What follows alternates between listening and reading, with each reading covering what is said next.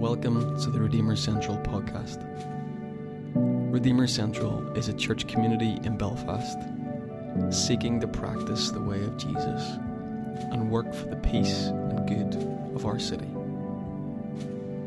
For more information, please visit redeemercentral.com.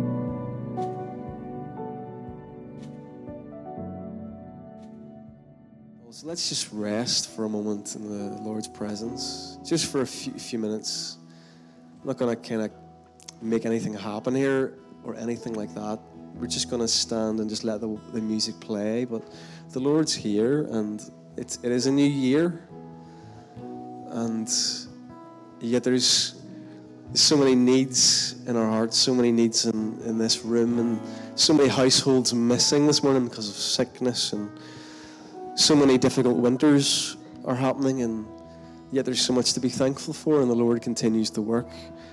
Maybe you could join me in a prayer that the Lord would just be with us this morning, the Lord would meet us just individually where we're at, and would just breathe on us. And I mean these words when I say them, that the Lord would teach us to fall in love with Him again this year, that we would have eyes to comprehend, to see differently again the beauty of Christ, the pure light that guides us. Lord, we need you.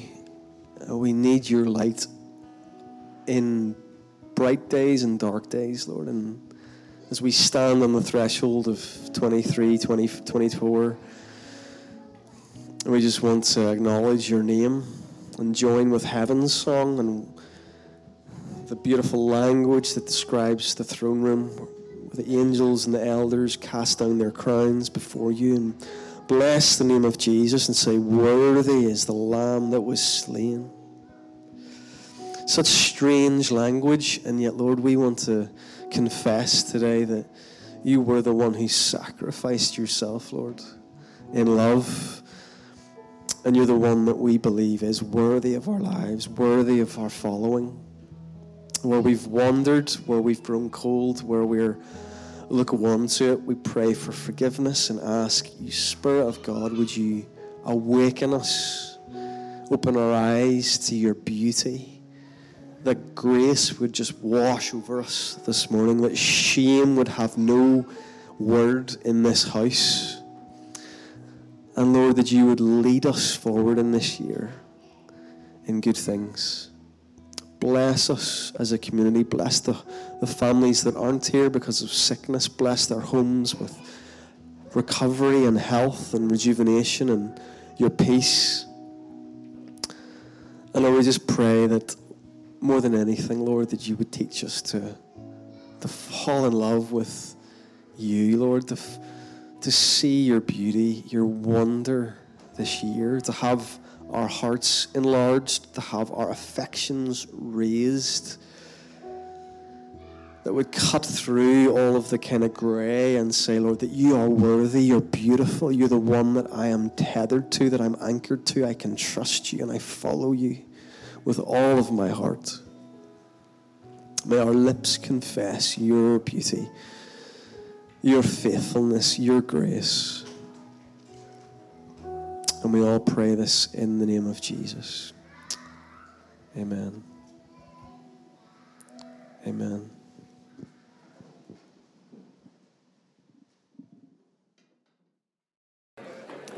Happy New Year, everyone.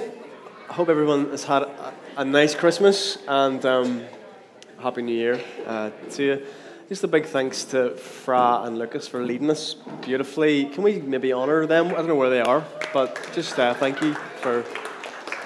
It's always nice to begin our time together in worship. I was actually thinking about the fact that, so last year we did a little bit of research into this building that we're in, 101 Donegal Street, and 1804 was the year that there was a church community here, and it just struck me that it's 200 years in 2024. Is that right? So 220 years? I've completely wrecked the whole opening to this sermon because my maths is terrible. Didn't think about that long enough. the 4 through me, but 220 years, it's a nice round number of you could say day and night, night and day, some form of worship in this particular piece of soil here.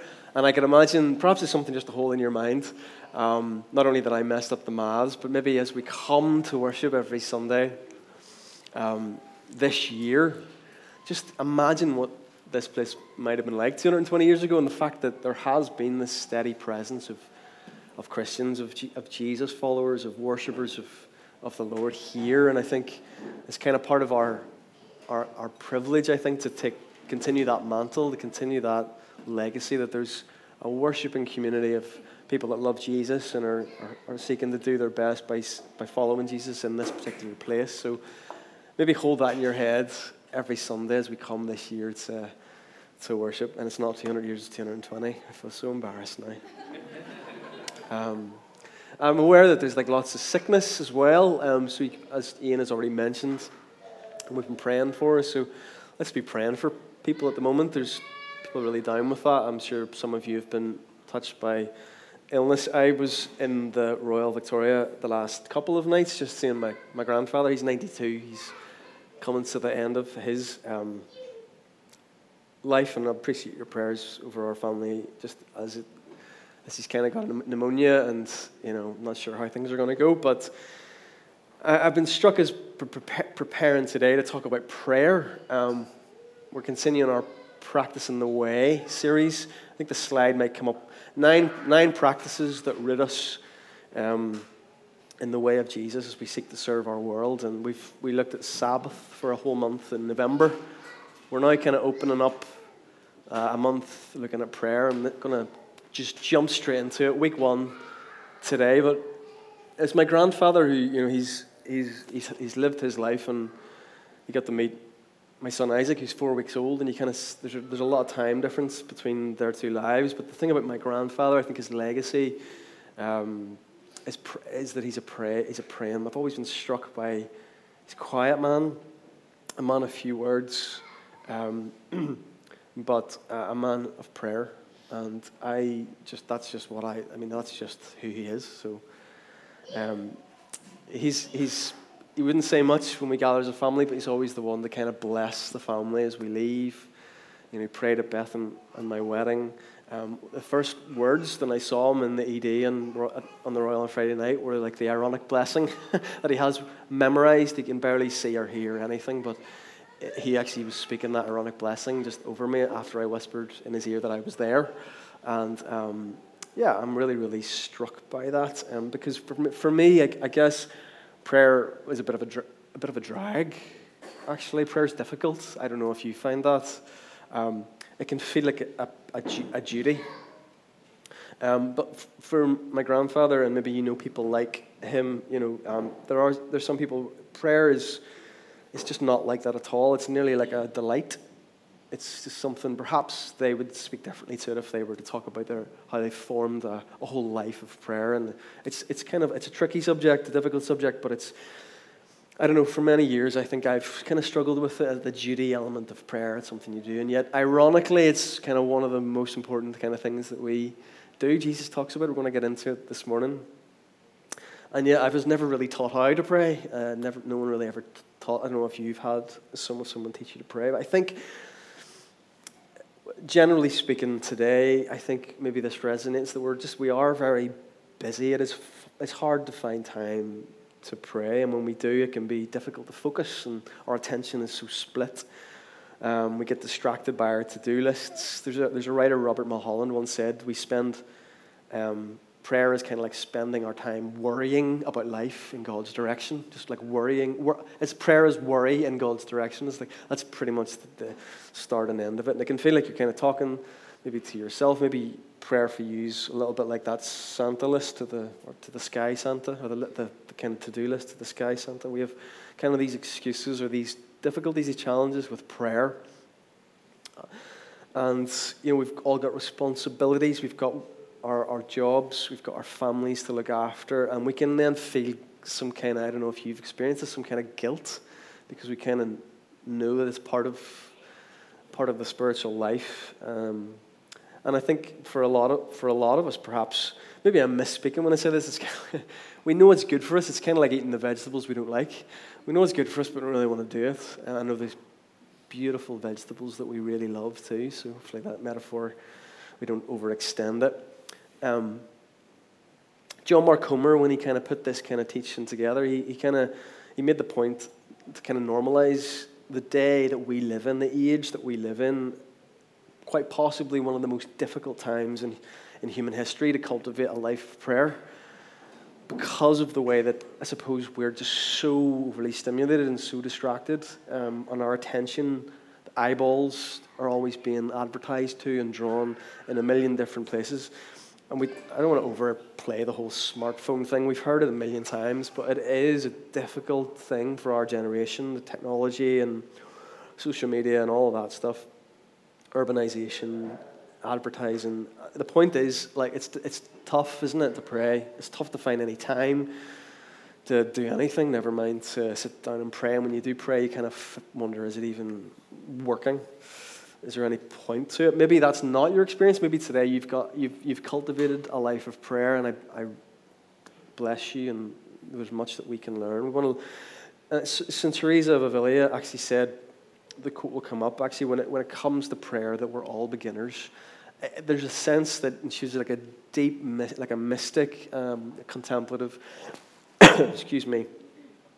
And her point there is that it always will feel like that.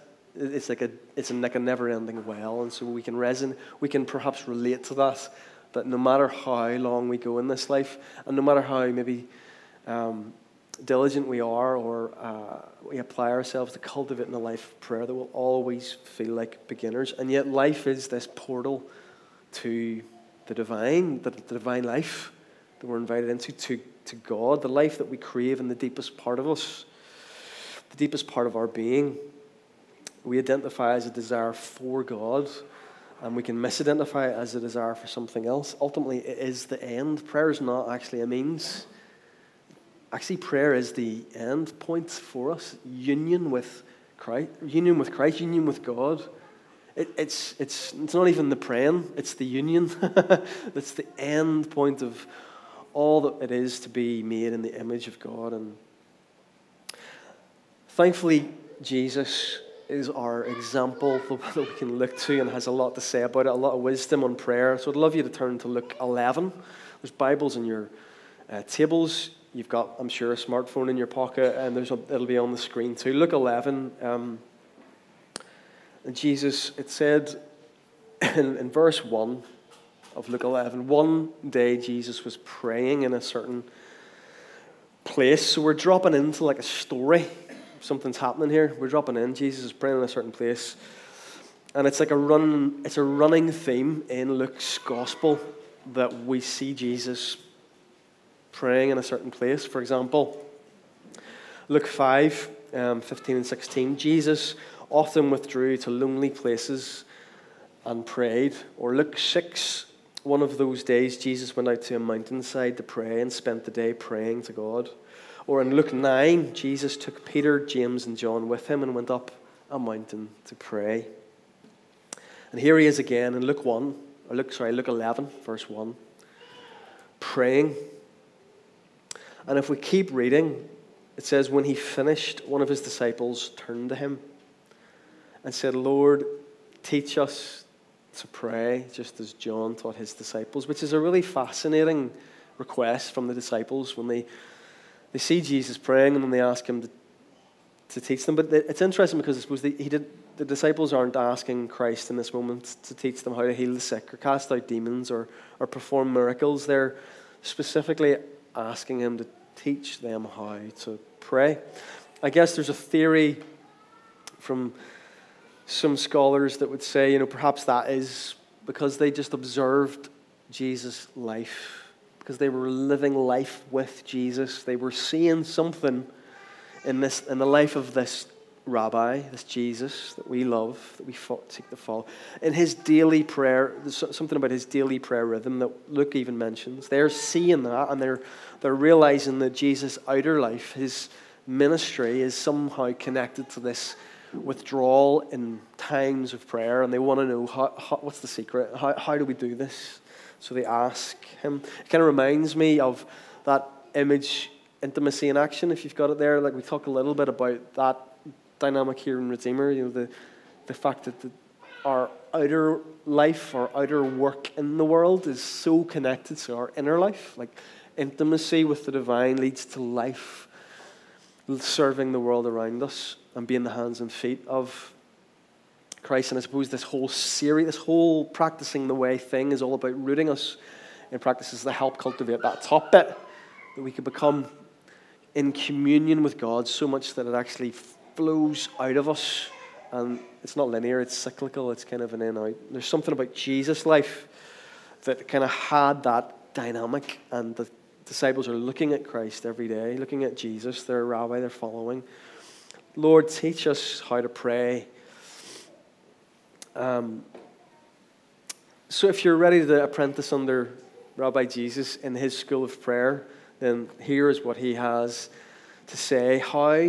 What to pray and how to pray. I suppose we're going to look at both of those right now.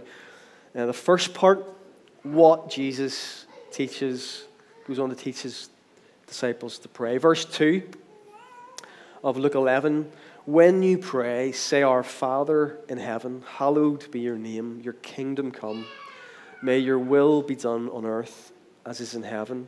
Give us each day our daily bread. Forgive us our sins as we forgive everyone who sins against us. And lead us not into temptation, but deliver us from the evil one. Protestants call that the Lord's Prayer. Catholics call that the Our Father. And it's not just like a liturgy or a pre-made prayer, which it is, but it's also deeply theological. What Jesus teaches his disciples, it's an orientation for prayer. Excuse me. It's a way of coming before God. We're going to look at that now. A lot of people equate prayer with asking God for big things. But while asking for something from God is but while asking for God for something is part of prayer, there's a lot more to prayer than just that. And notice Jesus doesn't actually mention that in this passage. He doesn't mention that in the Lord's Prayer until halfway through it. The first half of it is totally orientation of the soul. It's not asking God for anything. It's an orientation. Let's look at 4 kind of theological kind of truths that we can pull out from the Lord's Prayer that are like Jesus' framework for prayer. And this is kind of helpful for us as we kind of begin a new year. It's kind of like just it's basic stuff, but it's really good stuff. First, God is our Father. First reflection. Our Father, or in Aramaic, Abba, what a child would call their dad, their daddy. In Jesus' day, it was a revolutionary way to address Yahweh, God. There's a New Testament scholar called Joachim Jeremias, and he argues that there's not a single example in the whole of the Scriptures that use the word Abba to address God, not in the Jewish literature. There's not one piece of evidence of that. So it was kind of really unique and quite radical for Jesus to use that language, Abba, our Father, to open this prayer. Particularly, he's praying this to teach his disciples. They've asked him, teach us, Lord. Really, really interesting. Yet it was the way Jesus addressed God. He thought of God as a father. And he's teaching his apprentices, his disciples, to do the same. And that can be difficult for us. I'm going to acknowledge that too. I want to address that. That can be difficult for us as we approach God to use father language. For some of us, because of difficult relationships that we may have with our human fathers. Some of you maybe have a difficult relationship with a human father. And we have to acknowledge that. That is something that we just have to name. But for Jesus, what comes to mind when he teaches his disciples to pray is this about God. And I guess it can really kind of make or break our relationship with prayer, I suppose, to try to get around how we come before the Lord, this orientation of the heart. John Tyson says, until you break the false images of God in your mind, you'll never be drawn to prayer. For many of us, the journey into a deep life of prayer must begin with a healing of our images of God. The image that comes to mind when we think of God, those images, there's a healing that needs to come to those before we can really kind of enter into a life of prayer. And that healing is a journey, and I know many of us here are on that too, where things have been done in the name of God that have distorted the image of God in our minds. And that is the enemy stealing something from us. So my prayer to you this morning, to us that are struggling with images of God in our mind, would be that the Spirit would come and help heal and restore and give us pure sight of who God really is, and bring healing to those parts of us, that we may continue in communion with God. If you see God as an angry tyrant in the sky, mad at you, mad at the world, waiting to pull you up, as a kind of cosmic life coach or someone that can just make you happy, whatever the image is that's kind of got a distortion to it, we'll just not be able to move forward in prayer until we kind of reconcile that, until we see some healing, until we have a sight that is pure and kind of there's a revelation of the divine that I believe the Spirit can give us. But if we can come to see God as Abba, as Father, then we can move forward. There's a whole new story there. When I get home from work, Owen, he's not coming up to me and calling me Pastor Dave in the house. He's running up and he's shouting, Dave. No, he's not. He's shouting, Daddy. He actually did learn that I'm called Dave over Christmas, which is quite funny. Sometimes he did, Dave. No, he runs up to me and calls me Daddy. Daddy, can we do this? Can we do that? Will you come play? Come with me? Whatever it might be. And it's beautiful to see. Because they know, even though I'm not perfect, he knows that I am his dad and I have a welcoming heart, good intentions toward him. And that's what Jesus teaches his disciples, that when it comes to prayer, when it comes to approaching God, that God is a Father who has a welcoming heart and has good intentions.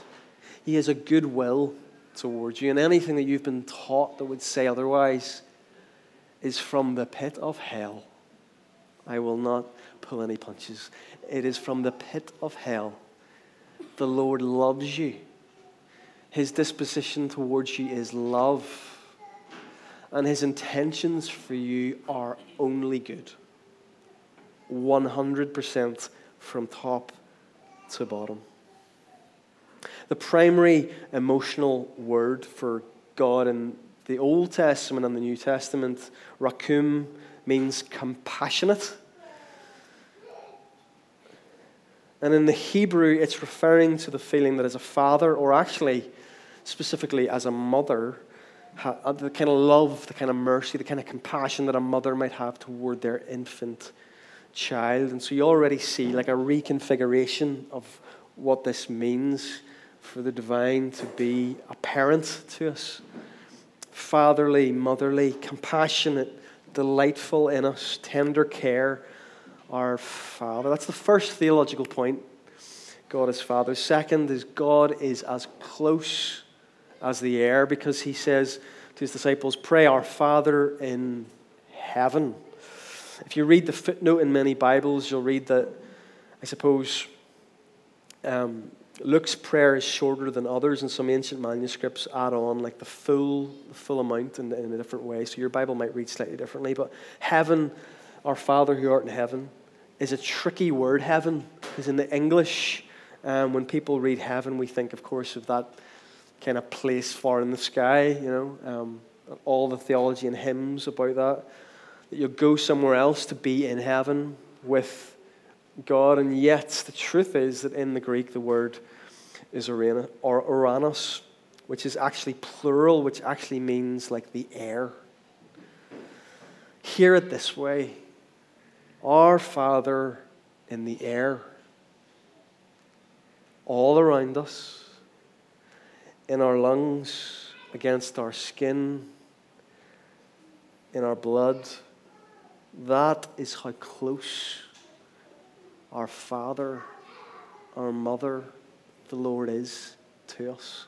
He's not distant, but He is close and He is in the air. Jesus is teaching His disciples that when we come to God in prayer, He is not far away, but He is closer to us than ourselves, which is an interesting way to think about it. So it's the second theological reflection. God is as close as they are. The third, the first goal of prayer is the worshipful enjoyment of the Father's company. So the next line, hallowed be your name. It's another tricky word to translate in English, because hallow means to revere, to respect the holiness of God, and to be holy means to be unique, to be special, and to be beautiful. And so to say that God is holy is to say that there is no other being in the cosmos more radiant than God. Tim Keller says this in his book about prayer: to hallow God's name is to have a heart of grateful joy towards God, and even more, a wondrous sense of His beauty. So when you start to pray, to commune with God, and you begin to enter into the inner life of the Father and the Son and the Holy Spirit, they share in love and peace among them. So you realize there's like a beauty there, that they radiate beauty, and that there's an invitation to be caught up in that beauty. You can't help but desire, when you see the beauty of Christ, when you see the beauty of God, you can't help but desire for others to see it as well. And I kind of maybe want to just linger on this point for a wee minute, because I think this particular point has really helped my faith in recent years. I'll say it. It was probably the teaching that came through our friend Brian Zahn's book, Beauty Will Save the World. But the Eastern Orthodox Church particularly have a huge emphasis on the beauty of the gospel, that beauty will save the world, that there is something otherworldly and wonderful and beautiful about the love that is demonstrated, the divine love that is demonstrated in the life of Christ. And I'd recommend that book if you want to go further. It's partly why the church has such a rich history of art and of exploring the beauty in our world, which is a signpost to the life of the divine. And this is what I guess Tim Keller is saying about prayer, that it's not only like a hallowing of the holiness, of the otherness of God, but just the beauty of God, that there's so much awe and wonder to have when we really do see what God is all about. And we can get caught up in it, and we want others to see it. N.T. Wright translates hallowed be your name this way. He says, may you be worshipped by your whole creation. May the whole cosmos resound with your praise. May the whole world be freed from injustice, disfigurement, sin, and death. And here is Jesus in loving worship of His Father when He's teaching His disciples to pray this way. Think about how different that is to the way we've maybe been taught what prayer is all about. The kind of getting things from God, the kind of shopping list prayers or make me happy prayers. Perhaps it's one of the reasons why we struggle with prayer so much, that we just maybe have failed to see that it starts with this worship and this seeing of the beauty of Christ, and this being caught up in beauty that's otherworldly.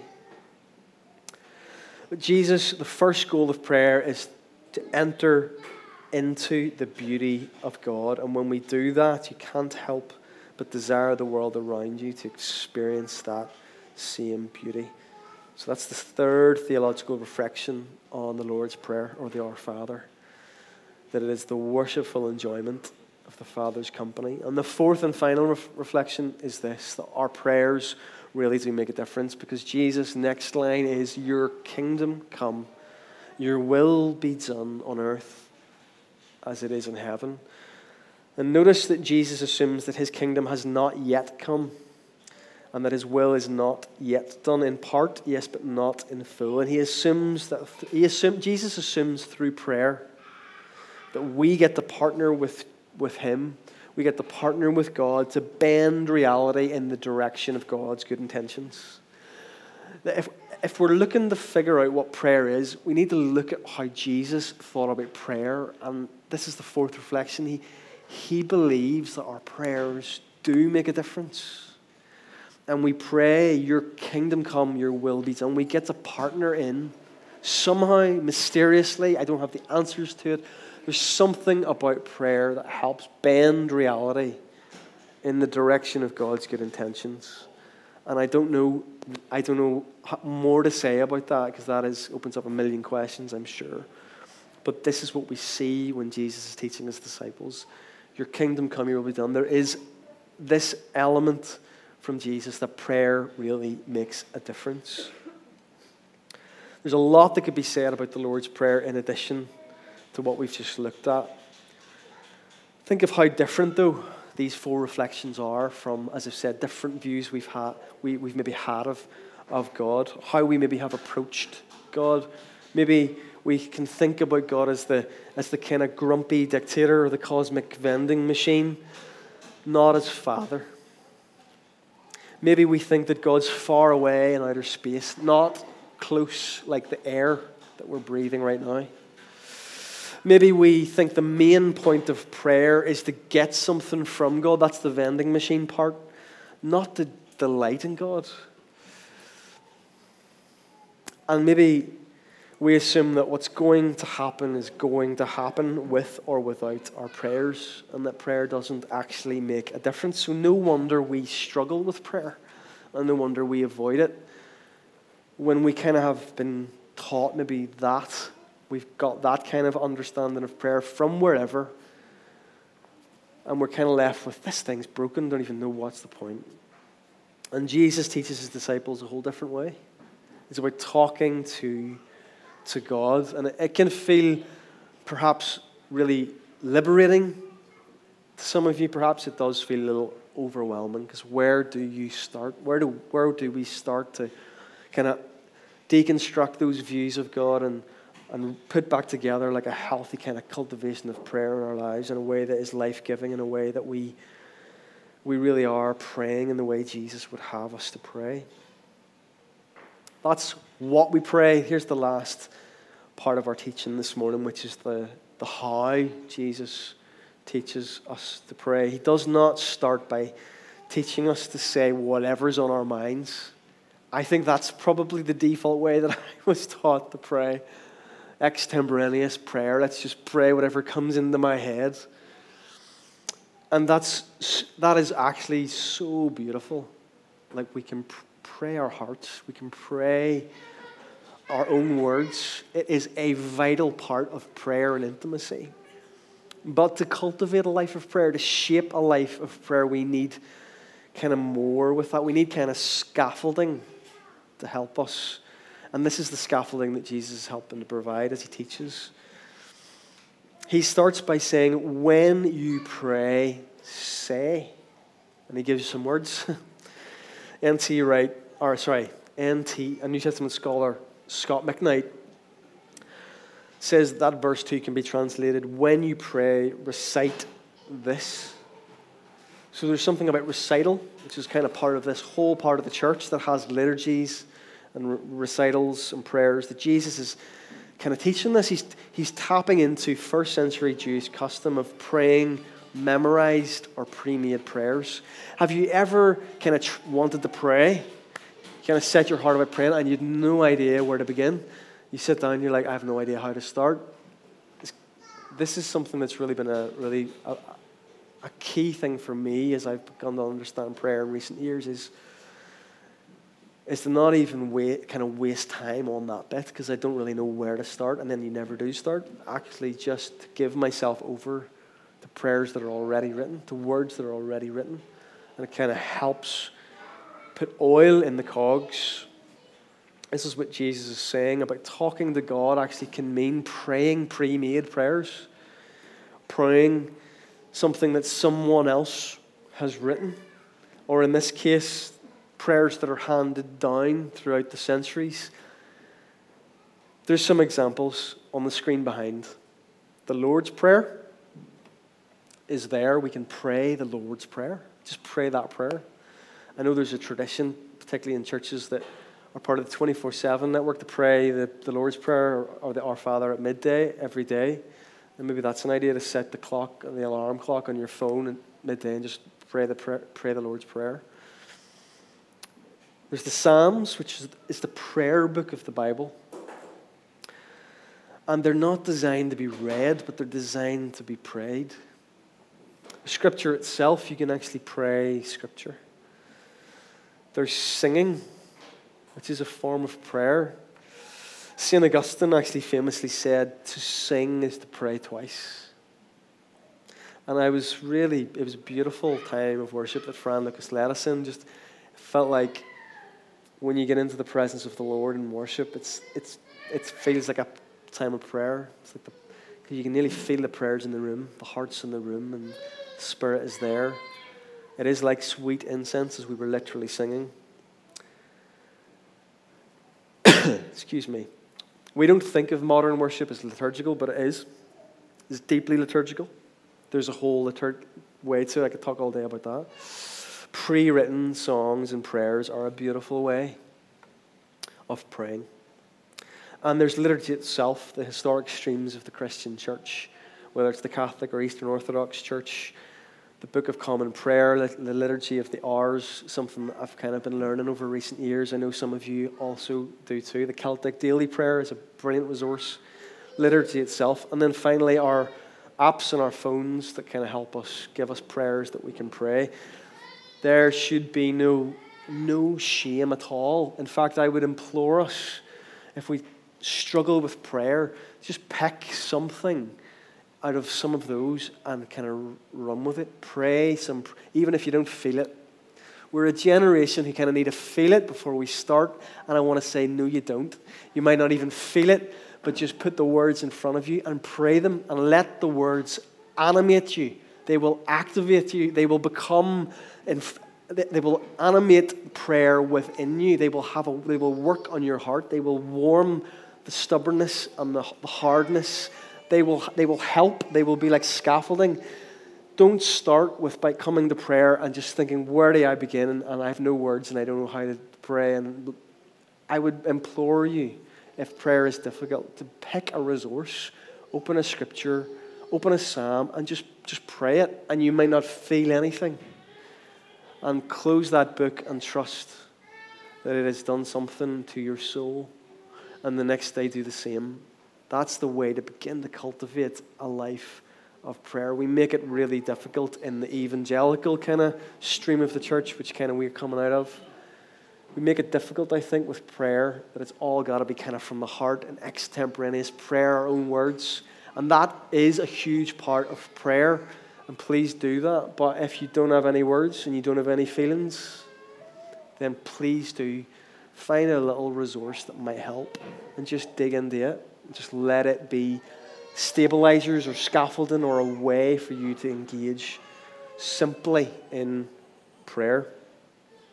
Beautiful ways of praying that Jesus taught his disciples. And this type of prayer is really helpful in a number of different situations. You'll see on the screen.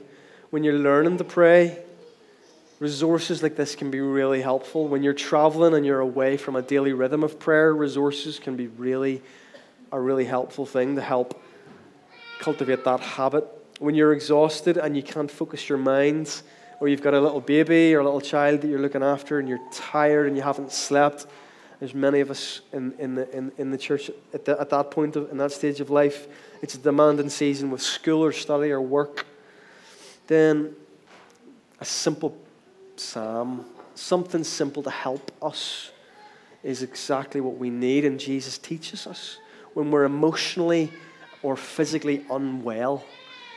these pre-made prayers can really help.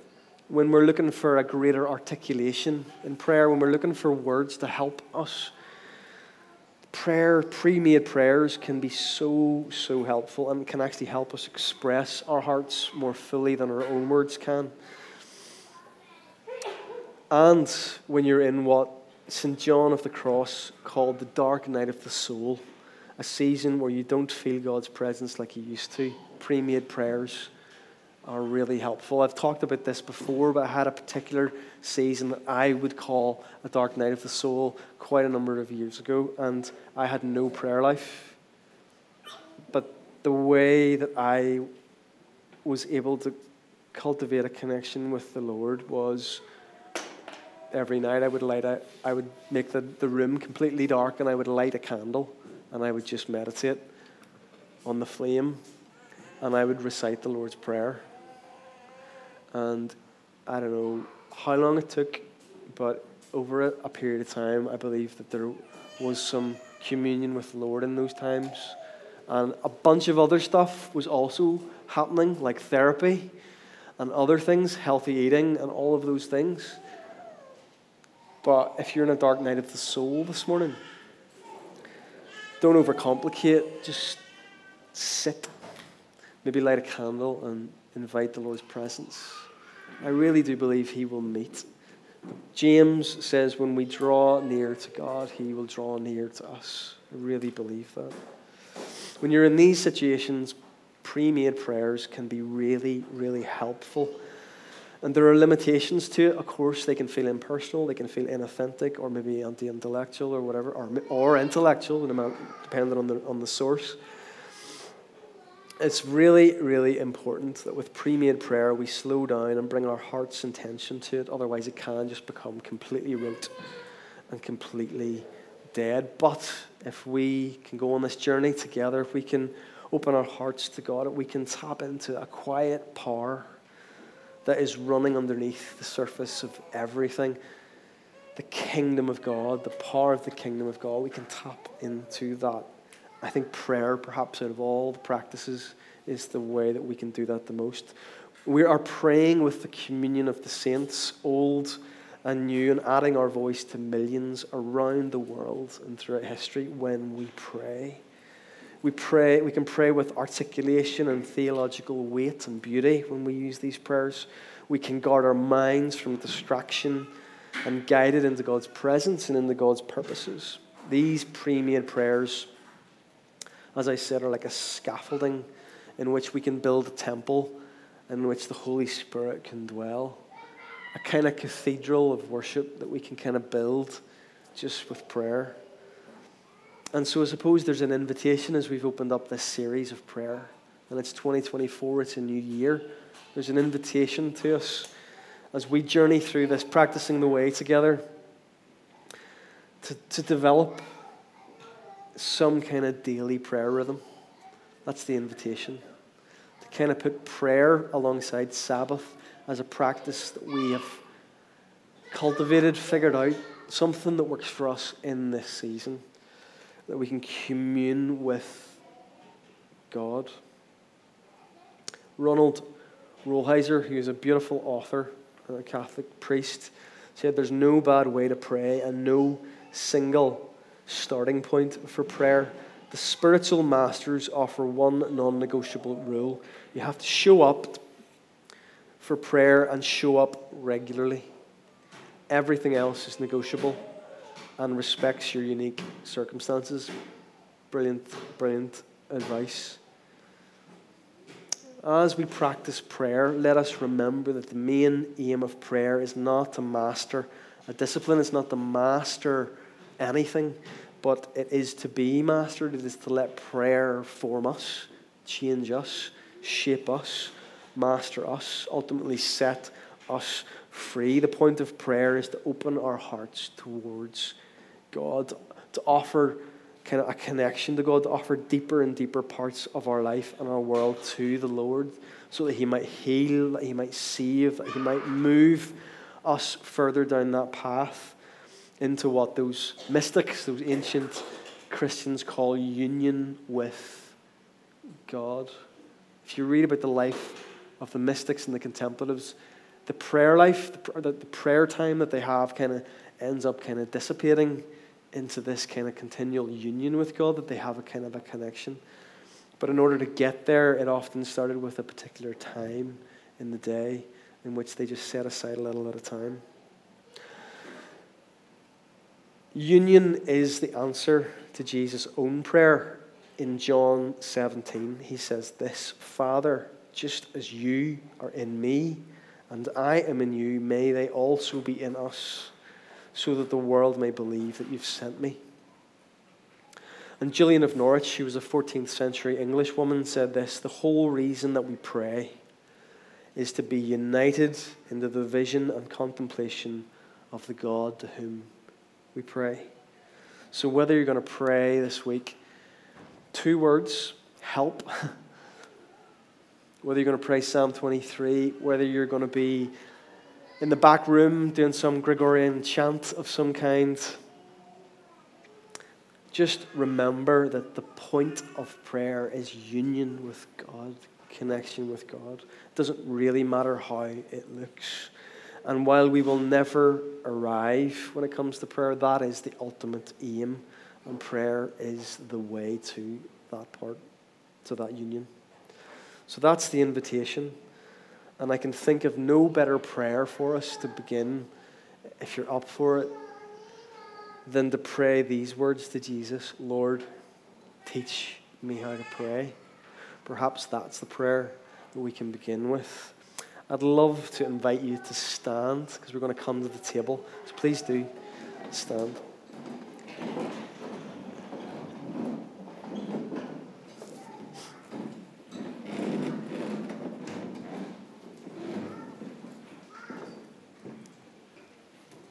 The meal behind me, as we all know here, is this beautiful meal that we share together. The Eucharist, communion. And it is a place of just that, communion, communing with God. And so I really believe that the Lord is present everywhere. But I really do believe that God, the divine, that Christ is present in a particular way at the table. He is here in the bread and in the wine.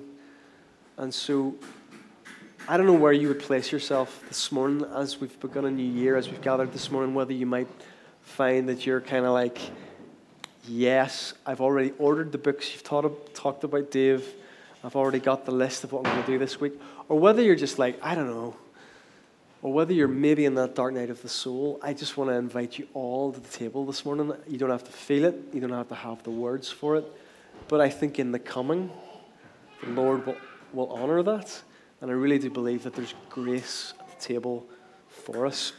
I'd love us to pray together this prayer before we come to the table and before Fra and Lucas lead us in worship, this prayer for communion. The first part I'll read, and the second part you can join with me.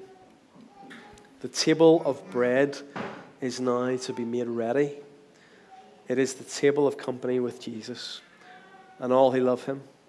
It is the table of sharing with the poor of the world, with whom Jesus identified himself. It is the table of communion with the earth, in which Christ became incarnate. So come to this table, you who have much faith, and you who would like to have more, and you who have been here often, and you who have not been here for a long time. You who have tried to follow Jesus, and you who have failed, come. It is Christ who invites you, invites us all to meet him here. Together, loving God, through your goodness, we have this bread and wine and grape juice to offer, which has come forth from the earth, and human hands have been made. May we know your presence in the sharing, so that we may know your touch and presence in all things. We celebrate the life that Jesus has shared among his community through the centuries, and share with us now, made one in Christ and one with each other. We offer these gifts, and with them ourselves, a single living act of praise. Pray this in the name of the Father, and the Son, and the Holy Spirit. Amen.